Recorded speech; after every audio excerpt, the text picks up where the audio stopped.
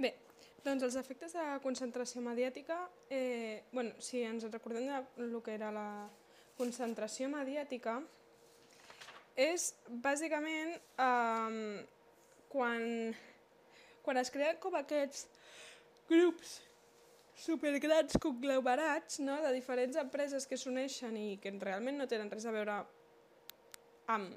O sigui, que poden tenir a veure o que no poden tenir a veure, simplement es formen com grans grups mediàtics o grans grups conglomerats que el que fan és apropiar-se del que és el gran espectre, no?, radioelèctric. És com... engloben la majoria de les audiències i, per tant, hi ha com aquesta concentració mediàtica que té un seguit d'efectes, com, per exemple, que només es tingui en compte o que es tingui molt en compte només la visió d'un actor en el sistema mediàtic. Això provoca una disminució en la pluralitat, en la pluralitat, un afebliment de la llibertat d'expressió, és a dir, que les empreses més petites mediàtiques no tinguin aquesta oportunitat de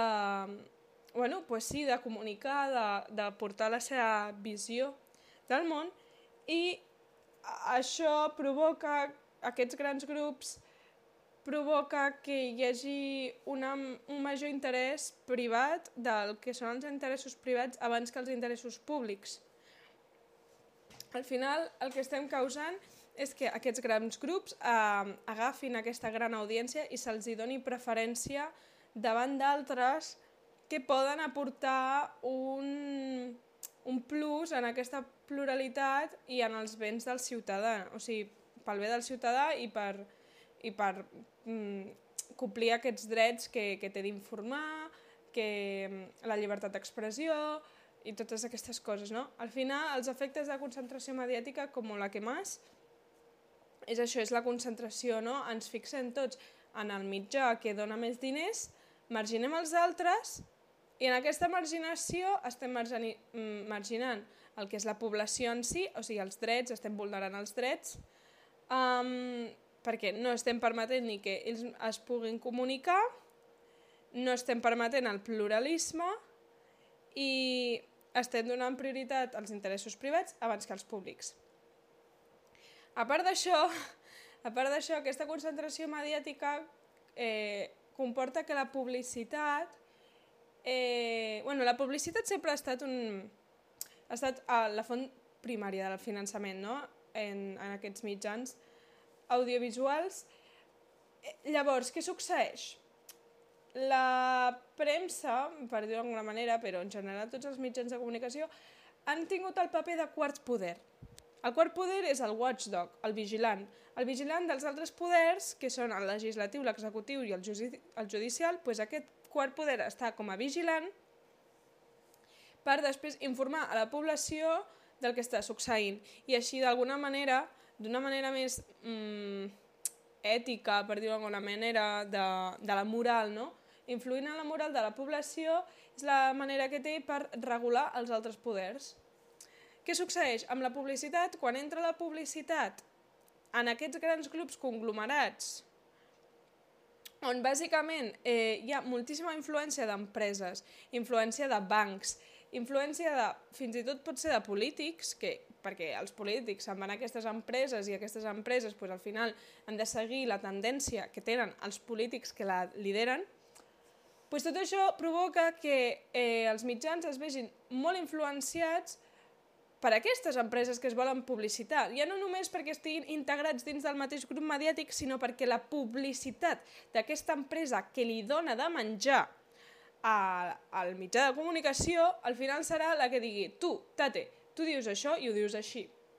Sí? Quan tu depens d'una persona o d'una empresa, però quan tu depens d'una persona perquè et doni calés per viure, no? Per sobreviure, al final tu acabaràs acatant totes les ordres que et doni, perquè a la mínima que li diguis que no, se t'acabarà el xanxullo i no tindràs diners per sobreviure. És el que els hi passa als mitjans de comunicació. Llavors, aquesta és la primera, que es perd aquest poder, no? Es dissipa, s'esvaeix en l'aire aquest poder de watchdog per la influència de la publicitat, la influència de les empreses i la possible influència d'altres entitats. És el mateix el que passa amb la propietat. També es dissipa la propietat. I em direu, per què? Bueno, coneixem el tema de la borsa, no és exactament la borsa, que podria ser, però és bàsicament comprar accions. Quan tu compres accions d'una empresa, al final el que estàs fent és comprar una petita part d'aquesta empresa. Tu ets propietari, en certa part, d'aquesta empresa. Clar, les accions que pugui comprar un individu, jo què sé, seran del 0,03%, i no sé si he dit un número massa gran, no tinc ni idea. Però la qüestió és aquesta, no? En plan, tu compres accions, llavors part de l'empresa és teva. Això, clar, individuals, però imagina que ets una empresa que compra una altra empresa. Pots comprar un 50, un 70, un 80, un 20, un 10, no ho sé. Llavors, aquestes empreses, no, aquests grups mediàtics fins i tot de comunicació, són comprats en tant percents, en percentatges, doncs per altres empreses, potser, per altres entitats. És el cas de Prisa. Prisa, efectivament, és una empresa que crec que majoritàriament es dedica a això. No sé si era una editorial exactament en un principi, però sé que estarà al món dels mitjans. I Prisa, en un primer moment, era propietat de la família Polaco. Què ha succeït al llarg dels anys? Que aquesta família, que teòricament era primer la propietària, ara només té un 7%. Només posseeix el 7%. Doncs perquè s'han anat venent els altres percentatges, perquè han fet convenis amb altres empreses, aquests grups conglomerats, no? Com hi ha aquestes branques que una empresa és meitat d'una i meitat de l'altra. Bueno, aquestes cosetes, no? Llavors és com que aquesta propietat es dissipa. I ja no saps ben bé què és d'aquí.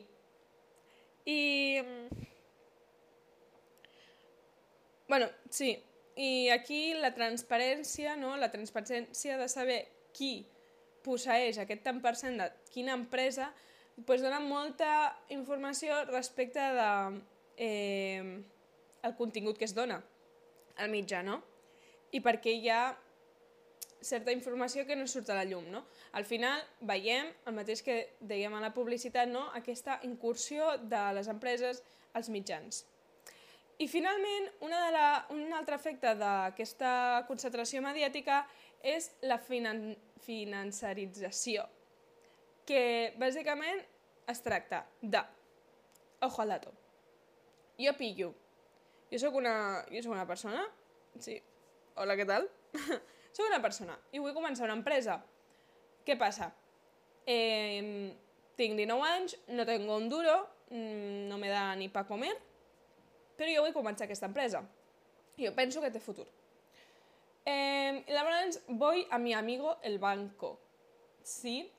Mi amigo el banco em donarà, a veure, no és així tal qual, però imagineu-vos que, doncs perquè sóc estudiant, perquè els agrada la meva idea o el que sigui, da igual, però em donen diners. O sigui, jo demano un crèdit i formo aquesta empresa. Aquesta empresa pot anar molt bé o pot anar molt malament. Però la qüestió és que si va molt bé, jo li puc tornar al banc els diners que m'ha deixat, perquè guanyaré. Què passa si em va malament? Aquí va el problema. Això és la financerització. Jo no tinc diners, jo no tinc el que es diu el capital... Ho diré cantant. O sigui, jo no tinc fons pròpies, sinó que a través de l'apalancament, de demanar aquest crèdit al banc, crearé la meva empresa. Clar, si jo no tinc cap mena segura de tornar-li els diners al banc, provoca un gran risc d'insolvència. Gran risc d'insolvència vol dir que té moltes possibilitats de que jo acabi endeudada amb el banc. poden treure la casa, em poden treure el cotxe, em poden treure... no sé què poden treure, perquè és que no tinc res, llavors no podrien treure res i ja està, començo la meva empresa. No. Però enteneu, no?, què us vull dir? Llavors, i aquesta financiarització de que les empreses, pues, a través d'aquesta compra-venda de material, pot ser, jo què sé, edificis, ¿vale? Jo soc una empresa i compro molts edificis. Això farà que pugi el seu valor especulatiu augmentarà i jo com a empresa em nutriré d'això. Sí? Es diuen fons voltor. Jo compro molt perquè aquest preu pugi i la meva empresa pugui continuar. Això és una mierda per tots els ciutadans, per les ciutats i tot això, perquè a part de que els hi compren cases que podrien ser utilitzades i aquestes coses, clar, si puja el valor especulatiu i els sous no augmenten una merda, és normal que després vinguin problemes perquè la gent no es pot permetre casa, o no es pot permetre menjar, o no es pot permetre el que sigui, perquè aquestes empreses s'han dedicat a pujar els diners per guanyar més calés. Aquests serien com els 3 efectes de la concentració mediàtica, la publicitat que treu aquest quart poder, la propietat que es dissipa i la financiarització com a nou model econòmic que desvincula el que era el model industrial per imposar-se el model de finançament, de la financiació. Com hem vist, hi ha un aspecte molt important als mitjans de comunicació que és la publicitat. I ja havíem vist la publicitat institucional que venia de entitats públiques. Ara entrem en la publicitat comercial, que són aquestes empreses interessades en ficar-se dins del teu mitjà de comunicació per dir «Tate, quiero anunciar este ultra hiper mega productor», jo què sé, Pantene, saps? Doncs vaig anunciar Pantene. Ara, he de saber on posar-lo. Com ja hem vist, hi ha una gran influència d'aquesta publicitat, d'aquestes empreses, i fins i tot pot haver-hi una certa instrumentalització per part d'aquestes empreses o la influència política. Entonces, sí, perquè aporten finançació i tot això és el que us he dit abans, no? La responsabilitat social dels mitjans, llavors, quan ve tota aquesta càrrega de publicitat, molts cops que pot vulnerar els drets dels ciutadans, és la responsabilitat dels mitjans regular aquesta publicitat. És el cas de La Vanguardia, per exemple. Pot ser que es reguli en quantitat o en qualitat. Jo puc dir, posaré tants minuts de publicitat al dia, com a mitjà de comunicació, si sóc una tele, o si sóc un diari. Hi haurà tantes seccions destinades a publicitat. Això està guai. Però també hi ha mitjans que es preocupen pel contingut. O sigui, quin tipus de publicitat estic comprant? S'estan ficant aquí enmig, no? El cas de La Vanguardia, per exemple, és que abans hi havia moltes pàgines de publicitat de la prostitució, sí? Del mercat de la prostitució. Ara és menor. És una regulació de quantitat. El problema d'això, que això sobretot podria ser en el digital, perquè hi ha els adblocks, no? En plan, aquests bloquejadors de la publicitat digital, però potser també seria per saltar-se aquesta regulació de la premsa en general i tot això, en quant a la quantitat. I és escriure un informatiu que realment sigui publicitari. Es diu branded content. Branded content en el sentit de contingut, literalment és contingut publicitari, en plan, contingut d'empresa, de marca. Sembla un informatiu, sembla un article, sembla el que sigui, però realment és una publicitat encoberta. Clar, aquí es desdibuixa molt el que és realment una informació, el que és una pura publicitat, no? Això fa perdre credibilitat en els mitjans. O sigui, els mitjans perden credibilitat perquè és això, és la publicitat entrant dins del mitjà de comunicació només perquè aquest pugui sobreviure del seu finançament. La publicitat no sempre ha sigut tan bèstia. O sigui, hi ha hagut èpoques, sempre hi ha èpoques de tot, no? I sí que és veritat que sempre ha estat un dels majors vies de finançament per als mitjans de comunicació, però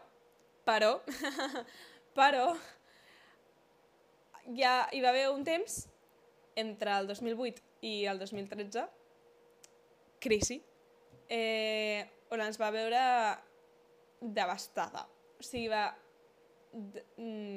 caure en picat la publicitat comercial. Específicament, en el 2008 trobem una caiguda del 7,8%, que no és poc, sí, però és que en el 2013 hi va haver una caiguda del 20%, que és una passada, o sigui, és una borrada. Llavors, con todo este follón, enmig de tota aquesta parafernàlia, comencen els mitjans digitals. Clar, en moltes ocasions aquests continguts digitals, per mantenir-se a flote, no? per tirar endavant, van fer que el seu contingut fos gratuït o gran part gratuït. I, clar, la gent va començar a consumir més el que és el digital, no? Veien com més negoci. Llavors les empreses es van preocupar per ser capaços de publicitar-se en el món digital. Què provoca això? Que hi hagi un gran risc de viabilitat econòmica pels mitjans, o sigui, pels mitjans antics, abans del digital, no? Se'ls hi presenta un altre mitjà i la publicitat diu, buah, aquí va durar la cosa. Per tant, es comencen a destinar molts més recursos en el que és el món del digital que no pas en d'altres. Per tant, el 2014 comencem a sortir de la crisi, o sigui, recordem, el 2008 hi ha una davallada ja del 7,5%, 7,5 o 7,8? 7,5, soc una crac. 2008, 7,5, hi ha una davallada, 2013 del 20%, ja apoteòsico. El 2012 la tele deixa de ser el principal contenedor de publicitat comercial. El 2013 hi ha aquesta caiguda del 20% i el 2014 ens comencem a recuperar una mica. Torna a incrementar aquesta inversió publicitària, però de nou hi ha aquest nou mitjà que és el digital o el TIC, que és la tecnologia, informació i comunicació, no? Plantat totes aquestes companyies, empreses de telecomunicacions i tot això, doncs seran els llocs on s'hi destinin més diners en la qüestió de publicitat. Les agències independents, els altres continents es veuran molt afectats per tot això. Tenen un altre competidor i s'hauran d'anar adaptant i ja veurem com a poc es van adaptant per anar tirant endavant. Llavors, això. Hi ha una gran migració de la publicitat cap a les empreses tecnològiques. Ejemplo, Google, que és un gegant tecnològic, i competir contra ell és bastant complicat. Llavors, es capten pràcticament tota la publicitat, no? Aquestes grans empreses tecnològiques, i les altres empreses es deixen marginades perquè predominen els actors globals. Actors globals, empreses que han format o formen part d'aquest gran grup de conglomerats, que és el que hem vist abans, efectes de la concentració mediàtica. Doncs és el mateix, però en publicitat, no? La publicitat que va destinada a aquests sectors. Per tant, això en quant a la publicitat. Al final, s'intenta recuperar fins al 2018, o sigui, estan ahí luchando, no? En plan, amb la publicitat, mitjans allà lluitant per sobreviure i tal, i arriba el 2020, bueno, 2019-2020, que allò ja sí que és devastador, perquè ve la pandèmia, ve la crisi, aquesta crisi que estem encara, en molts aspectes, no? Pues, aquesta crisi ve quan encara no ens havíem recuperat del tot i torna a haver-hi una davallada en la publicitat en els mitjans de comunicació.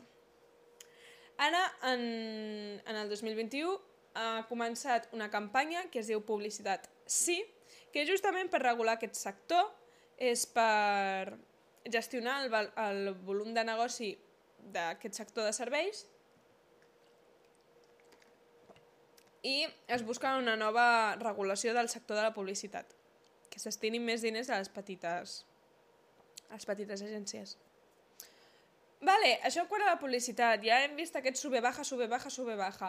2008 baixa, 2013 cau en picat, 2014 comencem a remuntar, 2018 estem ja remuntant una mica, 2019 ve pandèmia, 2020 tornem a caure en picat.